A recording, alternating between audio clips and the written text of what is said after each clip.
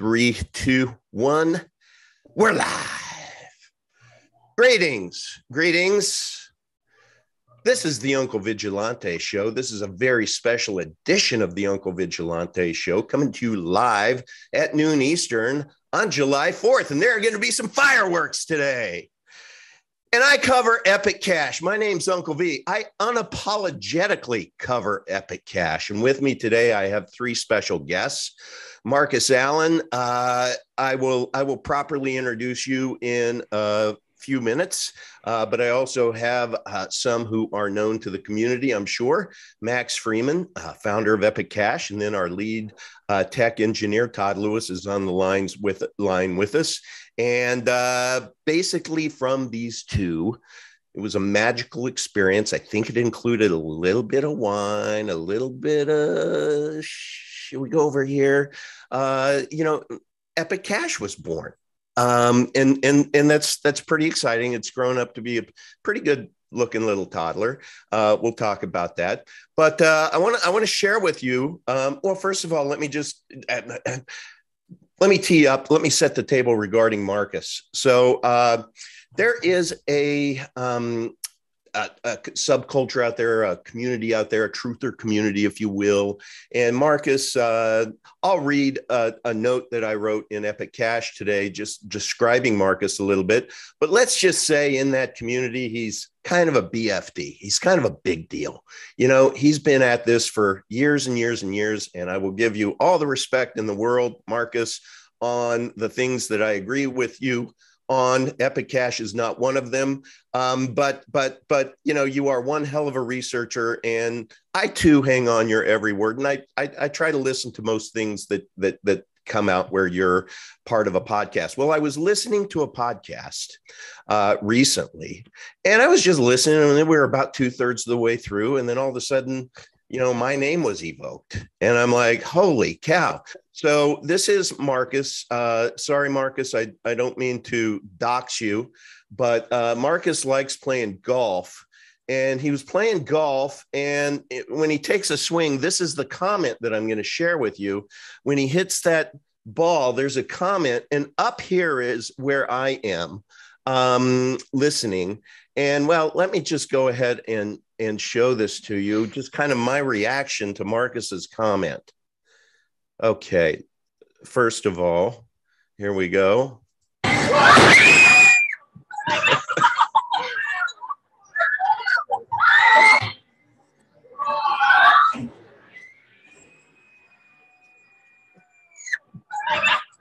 Sorry about that, guys. That was a little loud.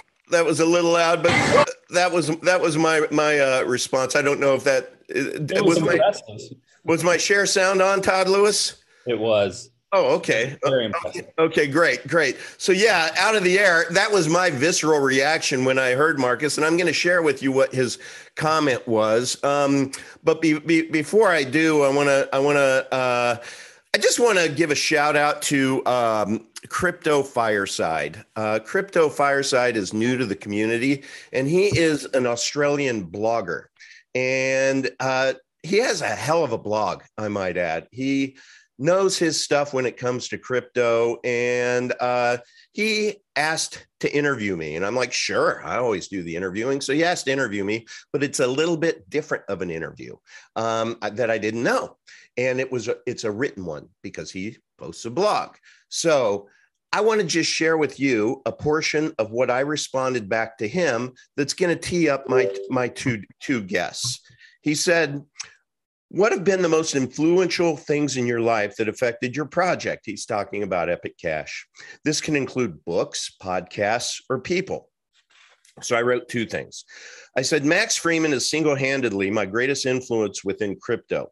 If you told me in 5 years that he's actually Satoshi Nakamoto, I'd believe you. My channel has hundreds and hundreds of hours of Max Freeman interviews where he drops knowledge on our community like no other crypto project leader worldwide. If you doubt anything I'm writing here, my body of work speaks for itself, and I have linked body of work to my YouTube account. Feel free to verify before you trust. That's the smart thing to do regardless. And I continue. Additionally, Epic Cash's lead tech engineer is Todd Lewis, and he's been a tremendous influence. He's an outstanding individual. I love Todd Lewis. He's not only a brilliant cryptographer, but he's also a normal dude. Great sense of humor. He and I are just wrapping up a series called The Quest for Superior Money. I encourage all readers, and I link to it. I encourage all readers to see our most recent episode for context, and then go back to the beginning of the series where we take a deep dive into the necessary attributes that would make up money if that was truly superior in all forms. So just wanted to tell you that, Max Freeman. I know that we kind of have a general rule. As a matter of fact, I just got mine in the mail. You got yours in the mail too, I understand. Can you please confirm? Sure did. Okay, your wife ordered these. These are timers. Max tends to go on. And so we have a 1 minute timer, 2 minute, 3 minute, and 4 minute in this little pack. Max, for today, guess what we're doing with these? Throwing them out the window. There's no time limit on anything that you want to say today, because we're going to get to the bottom of some serious FUD here. Now, to introduce my guest, Markus Allen, I posted that we were going to be able to have this discussion today. You guys saw Markus take a swing, add a comment. I'm going to play it for you. And then you saw my reaction from above. But somebody in the Epic Cash community asked, who is Markus Allen? Someone important? So with all due respect, and I mean that, Markus, in all but one area, I said there's an entire subculture of what some might call conspiracy theorists. But after what I've witnessed these past 3 years, I would instead call them conspiracy factualists. In that subculture, Markus is an OG and is a very thorough researcher. He just happens to not know shit about crypto, yet speaks with authority like he does. With all due respect, Markus. Of all subcultures, the truther community make up individuals super mindful of independent liberty, autonomy, and privacy. They're the most censored group on the planet. Thus, Epic Cash is a wonderful solution for them, breaking from the bankster-controlled network where their prior means of support have all but been shut off. These are folks who hang on Markus's every word. So when I heard him spouting utter ignorant nonsense about Epic Cash, what did I do? I do what I do. And I confronted the nonsense, and I invited you on, Markus. Markus, before I play the little clip that's going to give everyone context, would you mind if I asked you just 4 simple questions? Welcome to the show, by the way. Thanks for having me. I appreciate the invite. Sure, you can ask any amount of questions you have. I got all the time in the world. All right, Markus, have you ever had a position in Epic Cash? Nope. Oh, you and Max gave me Epic Cash, but no, I've never had a position.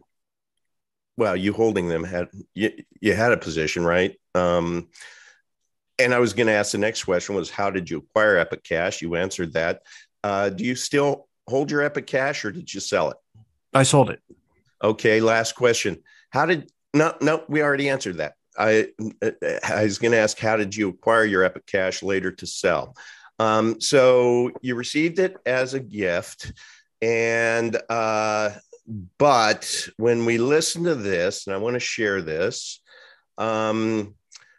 before you roll you rack that up, Todd. Yeah. I get a lot of coins because people want me to say good things about their project, and I get that. Okay, that's fair enough. The last coins I got was actually from who I think is Bitcoin's founder, the Satoshi, whatever you want to call him, was from Roger Ver. I think Roger Ver is part of the team that launched Bitcoin. If you go, in fact, I'll post this. I have companion notes, and I'll be happy to send you the companion notes if you want to include it for yourself.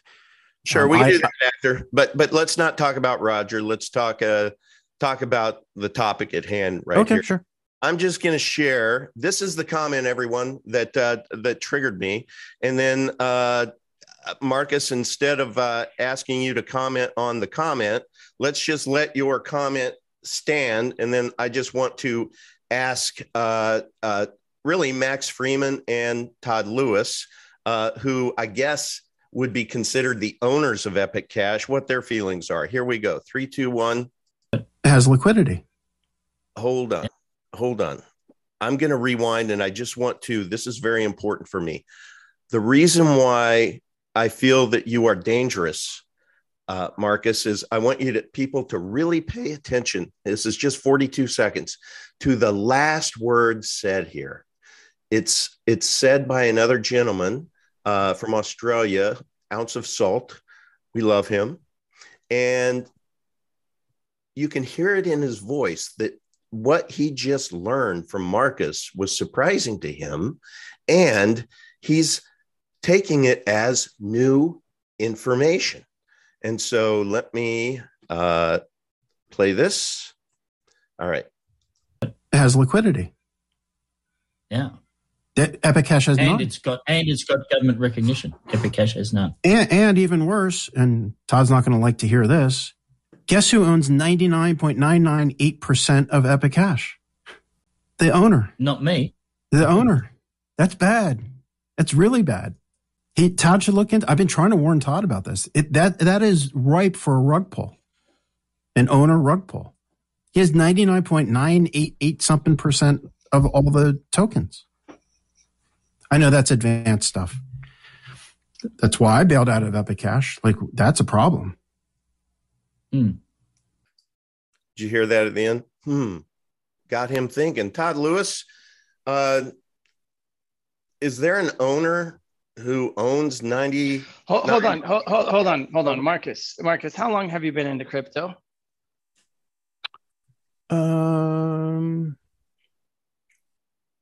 Maybe a year and a half. A year and a half. You charge people money for consulting, holding yourself out as an expert about cryptocurrency, do you not? Never charged a penny to anyone ever. Okay, well, I remember hearing a podcast where you talk about offering your consulting services and for business customers, for business and marketing. Okay. So you charge money to share your knowledge with people that you've acquired over the past year and a half.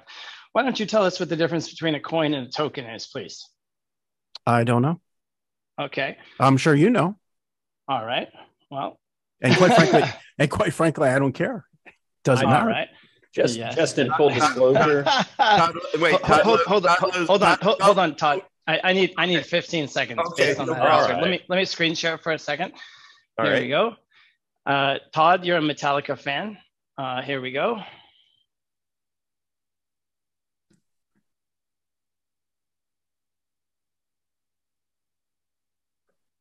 Is there music to that?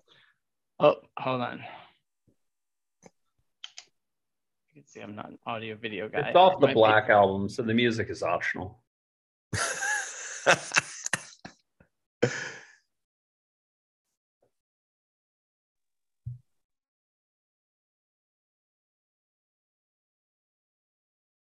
Love this dead air. Todd, while he's teeing that up, do you have any commentary? Yeah, I would just like to say in full disclosure, I also charge people money when I do work for them. So, sorry for the echo. That didn't work so well. So thank you for admitting that you don't know the difference between a coin and a token. I suggest if you're going to charge people money for your services, you should probably educate yourself first. This is why we're taking time out of our day to educate you, because we hope that you stop spreading your ignorant misinformation and lack of actual facts about what's going on. So Todd, would you tell this man what the difference between a coin and a token is? Yeah, I mean, in the common parlance, tokens are usually traded on someone else's chain, like a smart contract chain like Ethereum, whereas a coin is the base currency in a blockchain dedicated usually to a cryptocurrency function. Okay, so tokens have an owner, which is the person or group of people who created them, and they exist as assets on another blockchain. And there's usually a contract who controls them, and often people have the ability to change that contract. Exactly. That's a property known as mutability. Our system is immutable, which means it cannot be changed. Markus, Epic is a coin, not a token. There is no owner. And certainly no one has 99.98% of them. So would you like to reveal to us what you happen to be looking at that led you to that conclusion? Sure, I just posted it in the chat. All right. So you are looking at a token that is set up by one of our mining pools as a service for his clients to be able to off ramp to Binance Smart Chain. Okay. That has absolutely zero to do with our chain. So who's that's one of four DEX integrations that people have created out in the marketplace. That has nothing to do with us. That is not our product. Okay. However, I would like to speak up for Epic holders being at complete liberty to wrap and re-hypothecate their coins however they want. It's their property and their business what they do with it. Right. And so, Marcus, you are talking about that as if it has something to do with our chain, because you haven't taken the time to educate yourself about our project. And yet you are trashing us in front of thousands of people, and we wish you would quit it. Hey, Max, did you censor me from your Telegram channel so I can ask these questions? Which I did. I did. And your questions that you asked, Marcus, were absolute. That's why I responded back. When did you stop beating your wife? Because your questions were like these pompous 8 questions that deserved more of an answer. And you were like, no, yes or no. Yes or no. Yes or no. Actually, Todd, it was 5 questions. And I'll give you, I remember the questions. The one question was, the first one was, how do we know that the government can't hack into Epic Cash? Ooh, I can answer that one. That's a technical question. It's a simple question, and no one was answering it. I'll answer it now. Marcus, you were comporting yourself in a rude way, grandstanding in our community in front of thousands of people, 100%. Attention seeking, and that's why we censored you. We have a place called Freeman University where you and everyone else is welcome to go and learn. But if you go in there in front of thousands of people and make a scene, absolutely we're going to mute you. Your behavior was out of line. I was censored. I was censored at that one, the Freedom University you're mentioning. You censored me from that too. Would we like to answer the technical question? Yeah. We have 45 minutes to burn. Yep. I'd say that, and then my son needs. And then we lose Todd. We lost you, Toddy. What's ironic here, respectfully, Todd Pittner, is that you were upset. You originally got into this scene because you were upset with what Jeff Berwick and the folks that the Dollar Vigilante did with you with censorship. And now you're doing the same thing with me, asking 5 simple questions.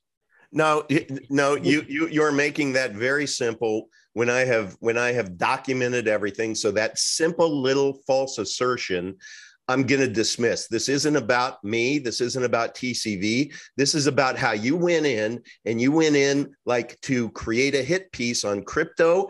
And I don't know if Epic Cash was part of your agenda, but bullshit. You didn't know that. But bullshit, Marcus. I'm not accepting this. We're not talking about this. This is boring. I know, Todd. This is boring. Question. There are 5 questions. What if we give the man the answers to his questions? Right. That's all I asked for. Yeah. It was simple. Good. Okay. So number 1, how do we know that the government hasn't cracked Epic Cash? Is that a fair statement of the question? No, I think it was something like, how can we be assured that the government doesn't have a backdoor into any cryptocurrency? Actually, I didn't specifically say Epic Cash. That's a fair question. And I know. And I think that one that people probably don't pay enough answer to or pay enough attention to. There are practically no cryptography algorithms that have correctness proofs. And so it is hypothetically possible that that someone like the National Security Agency could have had a mathematical breakthrough that allows them to compromise many or all of the cryptography algorithms which underlie all of cryptocurrency. The specific algorithms that we use, which establish integrity in the blockchain, the proof of work algorithms, we do have pretty good empirical evidence that if they have been compromised, the compromises aren't being used because we can see the difficulty on the chain. If someone were to go and if you're not actively using the compromise, then it's not hurting anything.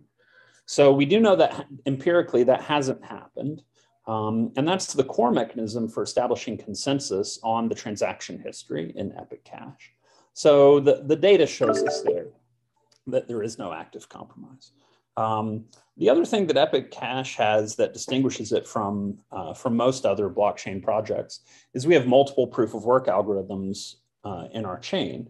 So if there were a compromise, it would probably be in one of the algorithms. Because we have multiple algorithms, we actually have designed against that. It's probably impossible to use the compromise of a single algorithm to do a true fork and do double spend attacks in Epic Cash, because the other algorithms rotate in frequently enough that you can't exceed the block window. And if all of them were compromised, we have the engineering ability very quickly, better than any other blockchain I know of, to introduce new proof of work algorithms and work around it. So that's the way that we know that there is not active compromise of the consensus mechanism in the chain, and why we believe that the transaction history has integrity is if there were a compromise and it were being used, we would see it, and we do not. Mm-hmm. Is that a fair answer to your question? That's all I was asking for. That's a great answer. One down, 4 to go, man. What's next? The other one was what? How are you guys doing on your directory of acceptance of merchants that accept your coin?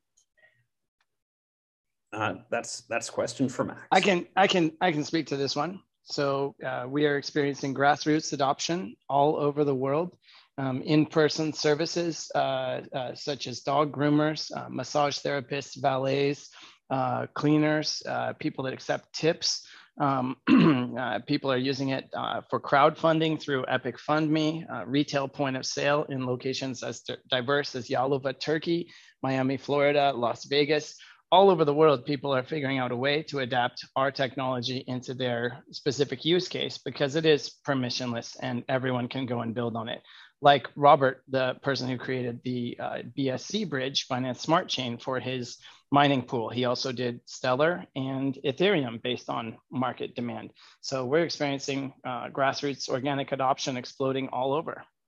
The other thing I would say is, in terms of where we are in our maturity curve, we still have a lot of product work to do to make it easier for people to use Epic in transactions.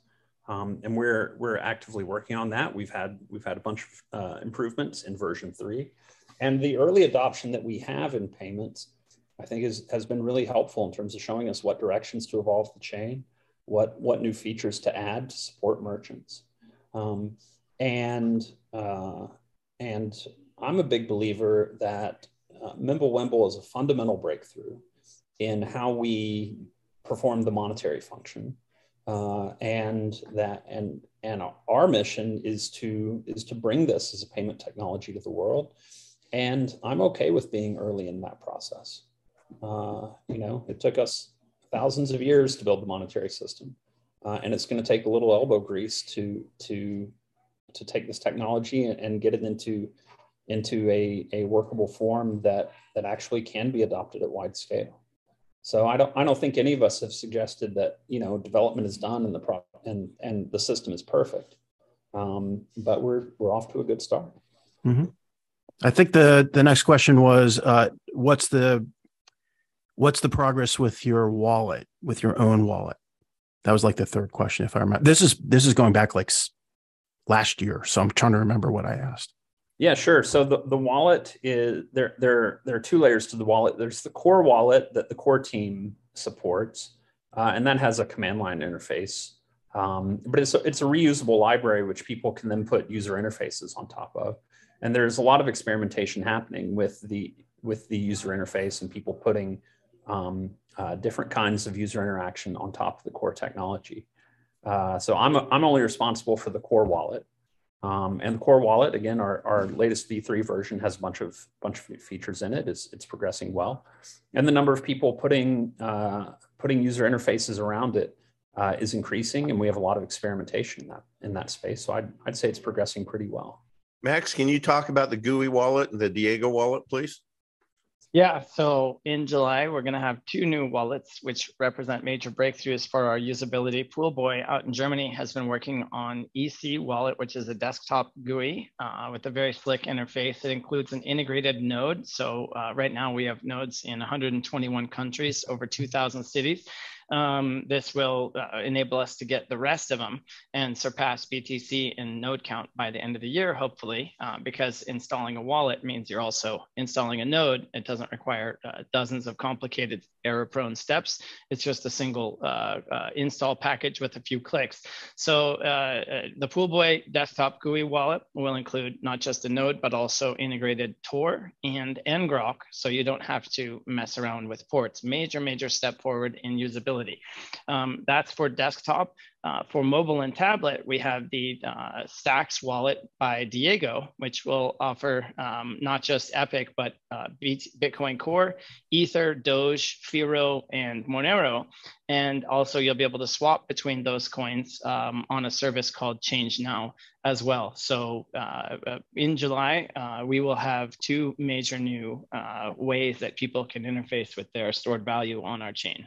And Max and Todd, I want to insert a question here. So would you rather release things into the wild before they're half baked and tested just to say that you did? Because Markus was referencing that these were questions from a half year ago. Or is it better to actually kid test, mother approve, and then do that again and again before you let it out there to where you could experience some kind of compromise? Where are you philosophically on tech development? It's always a balance. The fact that we're implemented in Rust gives us a lot of assurance about the safety of the core engine and the core wallet. And you know, our big V3 release was I think a major step forward. The other thing that we spend a lot of time on is automated testing and trying to do quality control behind the scenes. And I'd say we do pretty well on that front. And when it comes to the innovation, you know, that you need a lot of different pieces in order to take the user experience forward and advance it to the point that people can be using it more and more widely. And we're in this for the long grind, man. We're determined to keep grinding it upwards and to keep after it until the dream of Mimblewimble comes true. And what is that dream of Mimblewimble? That we can build digital money, which does all the things that it needs to do. And fungibility is the major gap in the original Bitcoin design. And Mimblewimble is the clear winner in terms of the solution to that problem. Can you, for the viewers that may have not even heard of Mimblewimble, and I know you have before, but just humor me. Can you just describe Mimblewimble, what it does, and why you and Max chose it as original owners of Epic Cash? Mimblewimble is a technique which draws from number theory and elliptic curves to let you craft a mathematical proof that the quantity of coins that comes into a transaction is equal to the quantity of coins that leave the transaction, but without showing what those quantities are. Because in the entirety of human history, business people have never chosen a form of money which requires their transactions to be publicly visible. Because if you do, you're setting yourself up to be taken advantage of by your commercial partners. Privacy of information is critical to business. And we know that because, I mean, you can go back to the Sumerian clay tablets and we can see that commodity brokers in ancient Sumeria had exactly the same business practices that commodity brokers today do about these things, because the logic hasn't changed. It's obvious. When Bitcoin was built, we just didn't have algorithms for solving this problem. And so all the quantities are public. Because the quantities are hidden in a Mimblewimble system, you do not know where the coins are, but you still have the fundamental guarantee that new coins aren't being created in transactions. Mm-hmm. People are only spending the money they actually have. There's a funny secondary proof you have to provide, which is not just that the sum of the outputs is equal to the sum of the inputs, but also that they're both positive. Because otherwise you could put in one coin and send 100 coins to the left and negative 99 coins to the right. Yeah. And then you just ignore the negative 99 coins. It still totals to 1. So that's the second proof that you have to provide, that all the quantities are positive. So is it fair, and Max, you can feel free to comment on this, that you two did not set out to create the best privacy coin on the planet, but because of the technology that you had access to in 2019, I kind of like to think of it if Satoshi had a mulligan and could relaunch Bitcoin back in 2008 with knowledge and access to 2019 tech, it would have been designed as if Epic you redid Cash. the Bitcoin project today, it would look like Epic Cash. That's exactly right. So thank you. Marcus, again, did we answer your question there? That was 3. The other one, it was actually back in September. I just looked it up. I think one of the questions was, do you consider Epic Cash to be a store of value, a currency, or both? Store of value is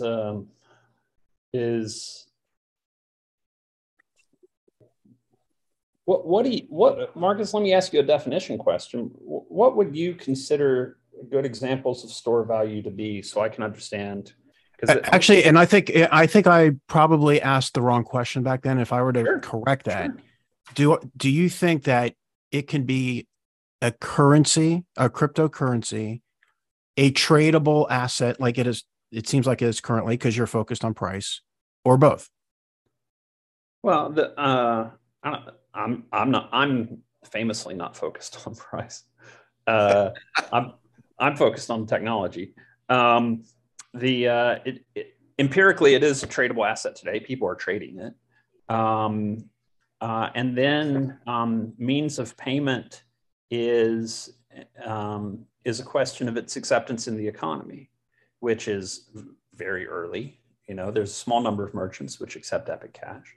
But I'm okay with that. We're still figuring out how to get the technology where it needs to be, such that it's a good decision for merchants to accept it as a form of payment.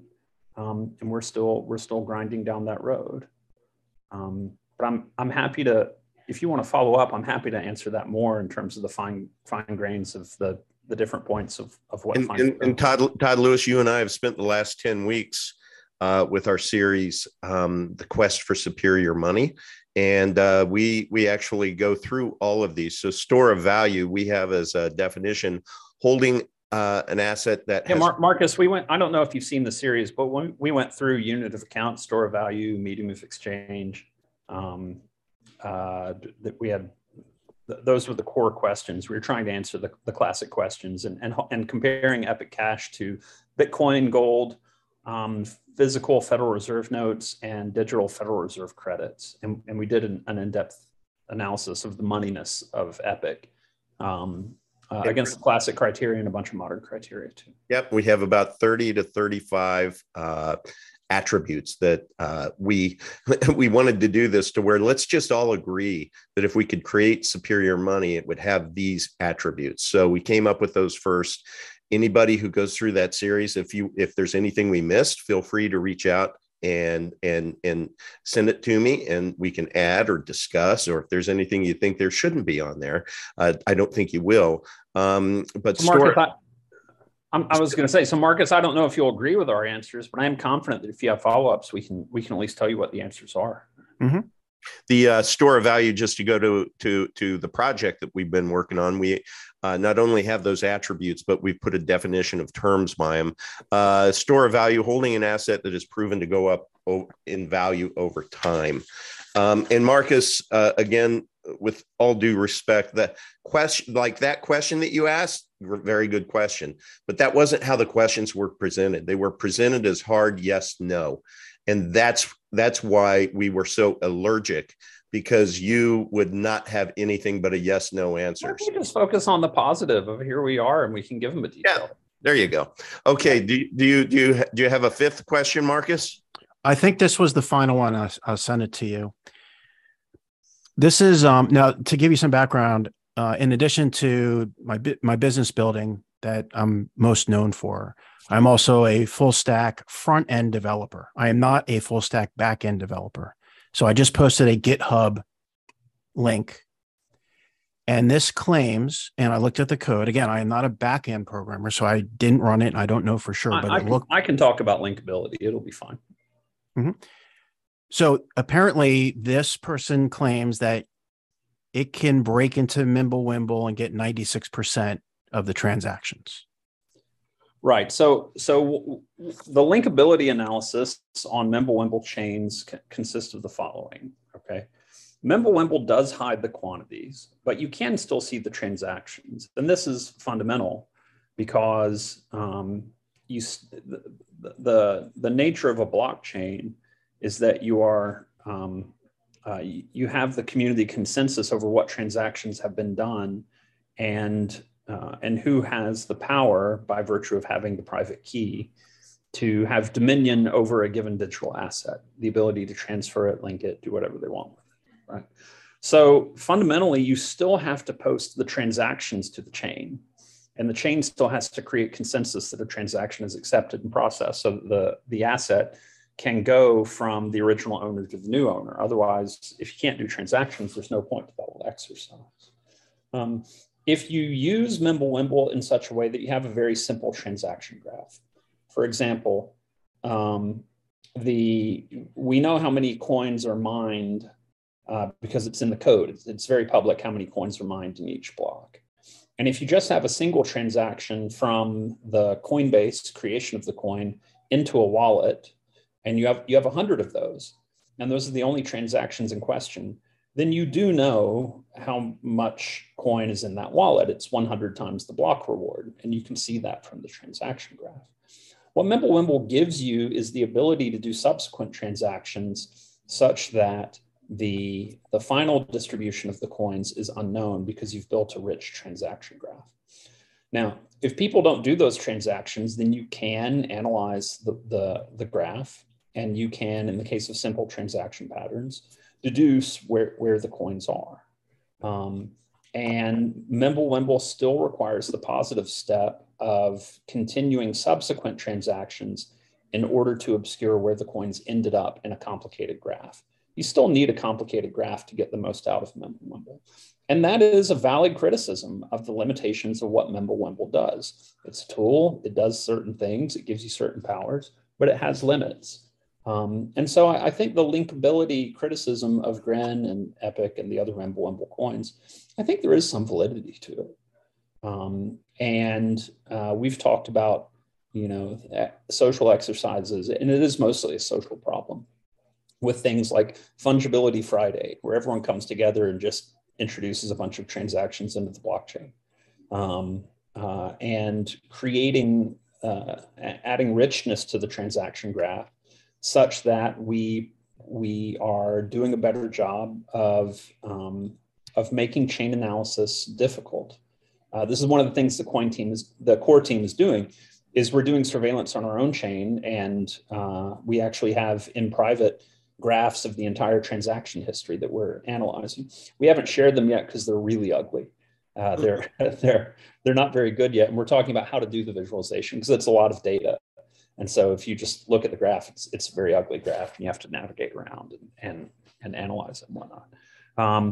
And this is a topic of research for us in terms of what facilities can we add to the wallet to make these habits and these transaction patterns easier for users to do, such that we unlock the full value out of Mimblewimble. But I think it's kind of a misplaced transaction because A, it's always been possible to do these things from the first block on the chain. And B, it doesn't change the power that Epic gives users with Mimblewimble to do what they need to do. And the argument that we haven't done it yet is a valid argument, and it's definitely something that we want and intend to improve on. But it is known how to do it, and people are doing it, and we're never going to force people to do it. If miners just want to take their coin rewards and dump them in a miner wallet, and everyone knows how much mining reward they have in that wallet, that's really their business, and we're not in a position to force people to do something else. But people don't know who those are. That clumsy hit piece, Marcus, I sent you a rebuttal argument from Tillman on Substack. I recommend you read. There's been a half a dozen or more, at least, articles since then that talk about the basic flaws. The claims were very overblown. The author does not, just as you did not understand the difference between a coin and a token, the author does not understand the difference between an address and a UTXO, an unspent transaction output. He makes a number of basic flawed assumptions at the get-go, and garbage in, garbage out. As a programmer, you know that. He starts in the wrong place and it gets worse from there. So that is just clickbait, a motivated hit piece by somebody that had a financial interest in speculating against the value of that particular asset, in this case, GRIN, right after it got added to the FTX shit perp index that came out. So it was very transparent, the motivated reasoning that was there. So even if you know which outputs went to which miner when you spend them, you have Dandelion++, which obscures the IP of who that user is. And you can also do transactions offline. You can do them through Tor. You can do them through I2P, all kinds of ways. So even if you did have a transaction graph, it's of extremely limited utility. And anyone that wants to take even a basic modicum of care to obscure their trail can easily do so. Epic also did something which was suggested in the original Bitcoin proposal, but never actually done, which is having different addresses for each transaction endpoint.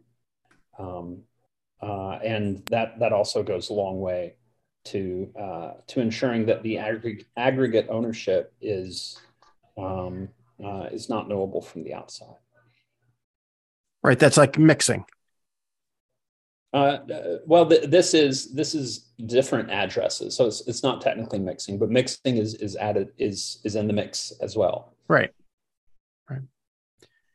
So those were the original questions. And by the way, I do get upset when Todd and Max say that they were yes/no questions. I have the questions in front of me. They're not yes/no questions. They were the exact same questions I just asked right now. They were not yes/no. Do you have any new questions, Marcus? I have one new question. Yeah. I was blown away. I do follow you guys from time to time. I can't sit through the checkmark stuff. One suggestion, if you're up for it, is to make a link of where this is. I tried to find, I couldn't find it. Hey, Marcus, let me respond to you, because we've spoken about this time and time again. I know you don't have time for it to suffer through it, but this is an exercise, a dedicated exercise that'll take all in. Probably we probably have one, if not two more live streams to go through. And where the point we are at is on Wednesday. We have, as a matter of fact, let me show this to you. I'm going to share my. Is it fair to say we still consider ourselves drafting it? Yeah. So basically, here's where we are, Marcus. We have gone all of the one where you cannot see either a check or an X. Todd and I have gone through those, and we have agreed on that basically I got my guesses right. My not guesses, but what I think were thoughtful answers right. The ones that remain, Todd disagreed with me on, and on Wednesday, 11 a.m. Eastern time, Max and Todd are going to come on, and they're going to debate each other. And then at the end of this, we're going to ultimately have one to where we feel good as a team that all of these, that this will be that we've nailed public resource, the best of our ability. And then what I'm going to do is we're going to final edit this and release it to the wild to where it's going to, and you'll notice we have some work to do, but we notice that we include definition of terms. So all of these attributes that we've gone through here, we have the definition of terms. We missed a few, but that's okay. Look, this is I've been meaning to ask you, can we please alphabetize that list? The definitions, I mean. Oh, the definitions. Yes. Yeah. Okay. Thank you. I was going to say, I don't want to alphabetize this for other. Hey, Marcus, if you message me your email, we'll make sure that you get a copy when it's released. Yeah. Okay. And Marcus, I just want to let you know. So to answer your question, we are going to release this, but we wanted to get it right. And I hope you can appreciate it. It's like we wouldn't want to release code before it's ready. We're going through the kid testing mother approved stage right now. Now we're also going to release with it a version that is going to have all of the answers shown. So it'll be two documents. One will be interactive. One will be a hard PDF with all the answers shown. And our goal is to give this as a tool for people. Let's say you're sitting down and you're talking to somebody that is just all into Monero. Well, why not add a sixth column here and say, cool, let's go through this thought experiment together. And what do you think? Peer-to-peer, is Epic peer-to-peer? Yes. XMR, is it peer-to-peer? Yes. Et cetera. So we're trying, Markus. I don't know another project out there that is going to the depths that we are to be able to educate our community. And we're not just saying, Epic good, FOMO, we're going to the moon. We're not doing that. We're trying to take an intellectual approach, which is why I get offended when I hear things that I know that just trigger me, because I know that they're just baseless. And so I hope you can at least respect the work that we're putting into it.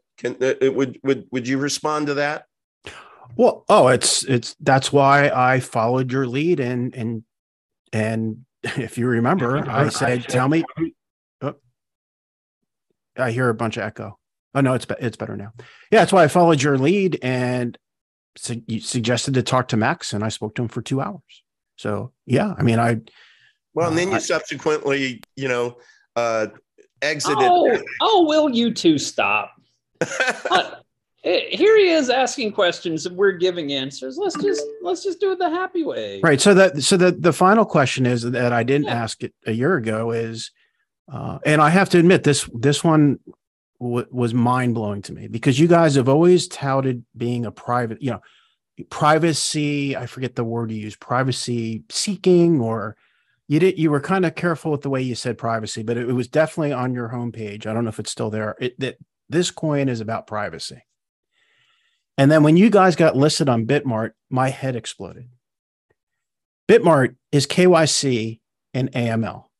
Now, I know you're going to say we did that because we wanted to get market share, blah, blah, blah. But that, if I were a person looking to invest into a privacy coin, and I heard that you're going through Bitmart with KYC and AML, that's a hard pass for me. Max, you want to? I've got this. I've got this. Okay, sure. I've got this. All right, I have 2 cents as well. Go ahead, Todd. You first. Yeah. So Bitmart doesn't need our permission to do an integration. No KYC exchange needs our permission to do an integration. Epic is an open platform that absolutely anybody can build on-ramps and off-ramps to. And strictly speaking, it's none of our business whether they do or not. And users who want to go through a KYC platform and buy the coin or sell the coin through a KYC platform, also none of our business, right? Yeah, but so, didn't you, in fairness, Todd, didn't you guys pay to be listed on Bitmart? I didn't. Who is you guys here? Who is you guys? I just listened to Todd talk about it, and he said we paid this amount of money to do it. We are a decentralized community project operated by volunteers. We are 3 of among 270 countries that contribute our time. So there is no central organization, no company, no VP of strategic biz dev or whatever that makes these decisions. Individuals from within the community who wanted to spend their money decided to jump through the hoops and list it on Bitmart. Why? Because many people for years were coming in saying, we want a different type of exchange that's easier to use, that we know how to work with. You guys should go with this, go with that. And so after careful consideration, after talking to hundreds of them, Bitmart was the one that these individuals chose. But I didn't pay a penny for Bitmart because I didn't believe in it. Todd, Lewis didn't pay. Thousands of people did not pay. But you know what? Some people did, because they viewed it as in their enlightened self-interest to make the value of their coins go up, that it would be a smart investment for them. So you can't, guns don't kill people, people kill people. And if people want to go and use our tech on any kind of platform, they can. And not any of us on this phone call, nobody in the world can have anything to say about that. It is open. Well, and I would ask the question back in the other direction to you, Markus, and I'm genuinely interested in your opinion. Should we have tried to stop them? And if so, why? Yes, I would have. Yeah. And how and why would we even stop anyone from doing anything? We don't have that kind of power. I don't have any mechanism. I think there needs to be a better meeting of the minds from a marketing perspective, because, Todd is your spokesman right now. Whether you like that or not, that's the way I take it. We have dozens of people out there speaking their truth about what Epic means to them. We do not. Yeah, but how many of those people have a weekly show with the two founders? Precisely as many as want to. Right. Well, I tried before and I got censored. So you haven't invited me on your podcast. No. I tried to ask the simple questions on Telegram and I got censored. But you said Todd is the official voice of Epic. Todd's That's why I didn't say. No, I'm saying it appears to attend. It appears to be that way because he's the only one who's getting. I couldn't give less of a fuck. I couldn't give less of a fuck what other people think they see. Well, all I care about is the truth. And it appears to you because you won't do us the courtesy before you go talk in front of thousands of people and trash us based on your ignorant and misinformed statements. You won't do the bit of research to do us the courtesy of learning what you don't know. So it appears to you because you don't have eyes to see. Max, I tried to talk to you for 2 hours. You comported yourself like an absolute can you let me finish? Pig in our no, because this is the type of behavior why we don't want you in our chats behaving like this. Todd, am I behaving? We have a culture. Todd Lewis, am I behaving badly? Were those 5 questions behaving badly? I didn't see them in the chat, but in this call, I believe they were. I support the decision to censor you, and we take free speech very seriously. Okay. It wasn't just those questions, to be fair. It was everything that surrounded it and all of the back and forth. And it's because no one answered the question. I said, "Is anyone having a simple yes or no?" That's all I said because no one answered. I thought there weren't simple yes or no's. No, they were the questions that were not yes or no, and then no one answered it. I asked hello, and then I said a simple yes or no. That's it. That's all I said. Guys, may I suggest that we stop talking about the past? What in the hell are we going to achieve? Right? Now, look. Marcus raised a point, and I think it deserves an answer. And should I have done something? Let's take that one. Should I have done something to stop people listing on Bitmark? Well, first of all, I don't have the power to do anything to stop them. We're a free software project, and people can take our code and build whatever integrations they want on it. And as long as they're submitting properly signed transactions to the blockchain is going to process them because the blockchain is an utterly neutral platform. The owners of the coins can do whatever they want with them, and that's central to the mission of who we are and what the platform is. We don't control what people do with their property. And if people want to hypothecate and use custodians and do whatever else, that's their business. I just got the impression after listening to some of your shows that this was fully endorsed by everyone who's on the call right now. Hey, Marcus, let me give you a little history lesson, okay? There were lots and lots of people who were totally displeased with Vite multi-wallet, the multi-exchange wallet. And it was intense in those chats to where the ankle biters were out in droves, and it was all about the spread being wide.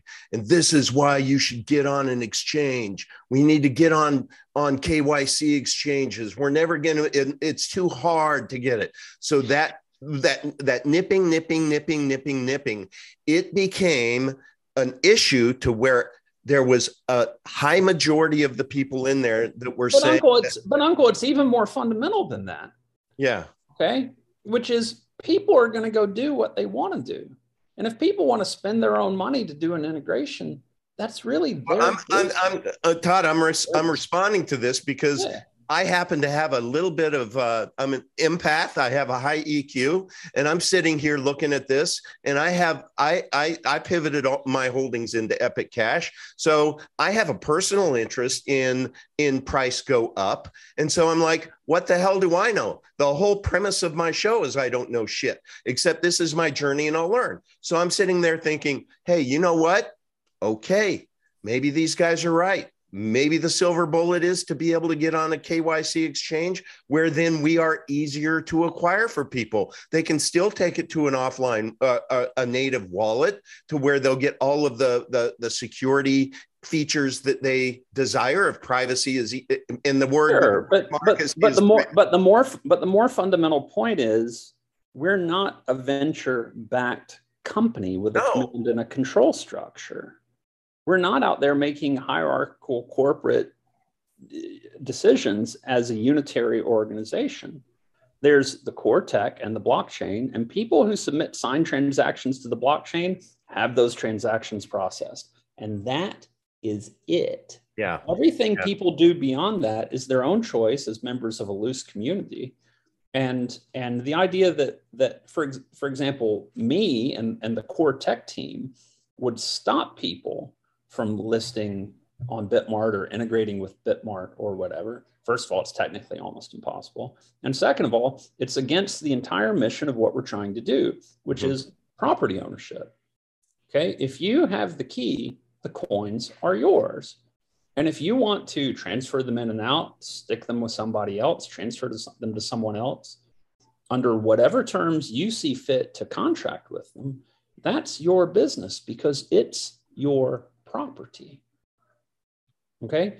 And so this whole notion that we are a unitary organization, not true, right? The idea that we are controlling what people do with the technology, also not true. It's free software. You can download it from GitHub, right? And the idea that we're going to do anything to stop people from having dominion over their property is a real misunderstanding of the fundamental nature of what the project is. If you have the key, the coins are yours and you are at complete liberty to do with them what you want because it's intended to be money. That's what money's supposed to be. And Markus, I'm really curious whether you disagree with that as a philosophical point. If you were to ask me that question again, I would have answered it slightly different. Again, when you have a weekly show where you two, I didn't know you were a founder, by the way. I thought it was just Max. So you are a co-founder, I'm assuming? Max came up with the idea, and Max came to me, and I made very minor changes to the idea. It was a beautiful design. So what I'm saying is you and Max are the co-founders of EpicCash. Is that a proper way to say it? You could call us that. I led the team that did the initial technical implementation. Markus, okay. There were dozens of people that contributed to the launch of Epic back in 2019. Yeah. Okay. But my point is, again, when I come in a couple times and I see Todd interviewing Todd and Max on a weekly basis, and they're talking about how we spent this money to get into Bitmart, I am assuming, and the word ass is an assume, that you personally were the company, EpicCash, was funding that. There is no company. Max, now that you're telling me that there's no company and everyone can do what they want, that clears things up. Markus, let me look. Everyone, you should celebrate that, guys. This is rhetorical progress. We're answering the question. Give me 60 seconds, man. Is Markus, and I know you don't hang on every word of my show. You don't watch my show, but you would have heard many, many times that I and another friend of mine, Mr. P, he's within the group. It was a $50,000 listing fee. Right. We stepped up. He and we funded that listing fee. Right. So most people would look at that and say, hey, Uncle V's leading with his chin. He's doing something nice for the community. Great. And you turn it upside down. No. Negative. No, I didn't know it was your money. I thought it was we. When you say we, I thought you meant EpicCash put the money in. No, but I have shared this. Uncle, take the win. Take the win, man. Be gracious. Well, we've had great progress in this hour, answering the questions, clearing up confusion, explaining all the questions were very reasonable. We had great answers to them. Let's call it a day, fellas. Successful show. It's so tough, Lewis. I agree.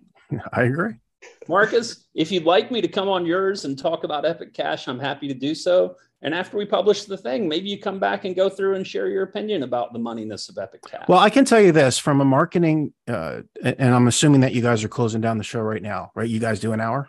Yeah, it's a hard stop. It's a hard stop? Not hard. I mean, we can go a few more minutes. Okay, so I can tell you this from a market, I teach marketing. Todd has said on his show that I'm the best marketer on the planet. I don't agree with that. I think Dr. Fauci is, but I'll take that as a win. In marketing, if you're selling travel, you want to sell the vacation. You don't want to sell the TSA. And I believe you guys are selling the TSA instead of the vacation. That whole checklist thing, that's great if someone is already in Monero and they're very technical, and it's probably less than 1% of the potential audience. But my wife she has a lot of money coming in September because we cashed out retirement and we want to put it somewhere. If we wanted to put it somewhere, she would never even consider you guys because it's way above her head. And I think she's the perfect audience. Now, maybe you guys disagree. Well, and this is why we have both, propeller head marketing idiots like me talking about the engine room and how the machinery works, and also the marketing friendly people out there spreading the message, and it's a community effort. So I will be the last person. I'll be the last person to hold out my engineering podcast with Uncle V as great marketing content. and Marcus, you talk about me having the show coming on a couple times a week or whatever. I'm a volunteer. I do this because I love this project and I put in my hours. And so all I do when I have Todd on or Max on or any of my guests on, I'm doing that for the community. Because, show me other projects that have somebody out there like me who's literally trying to facilitate information. It used to happen, I think, with Monero. They had Monero Talk. Diego used to be on that a lot, before he came and started developing the Epic wallet, which is going to be the Stacks wallet. He, by the way, created the Monero's Cake wallet, which is by far the top standard within crypto. And he's the one who's designing ours, which is going to be out this month. It's awesome. So, is that a rhetorical question? Is what a rhetorical question? I can't name someone else. Name someone else who's more committed. Blah blah blah. I can name one. Okay, who? Who? Pompliano. No. Richard Hart. Whether you like. Richard Hart is. I stand down. You win. Yes, Richard Hart is a king of marketing. Graciousness flowing everywhere in this call, gentlemen. I'm so proud of you. Hey, Marcus, we're going to unban you. That could be trouble. No, it'll be great. It'll be great. Hey, Marcus, when you have some more questions, come on and we'll answer them.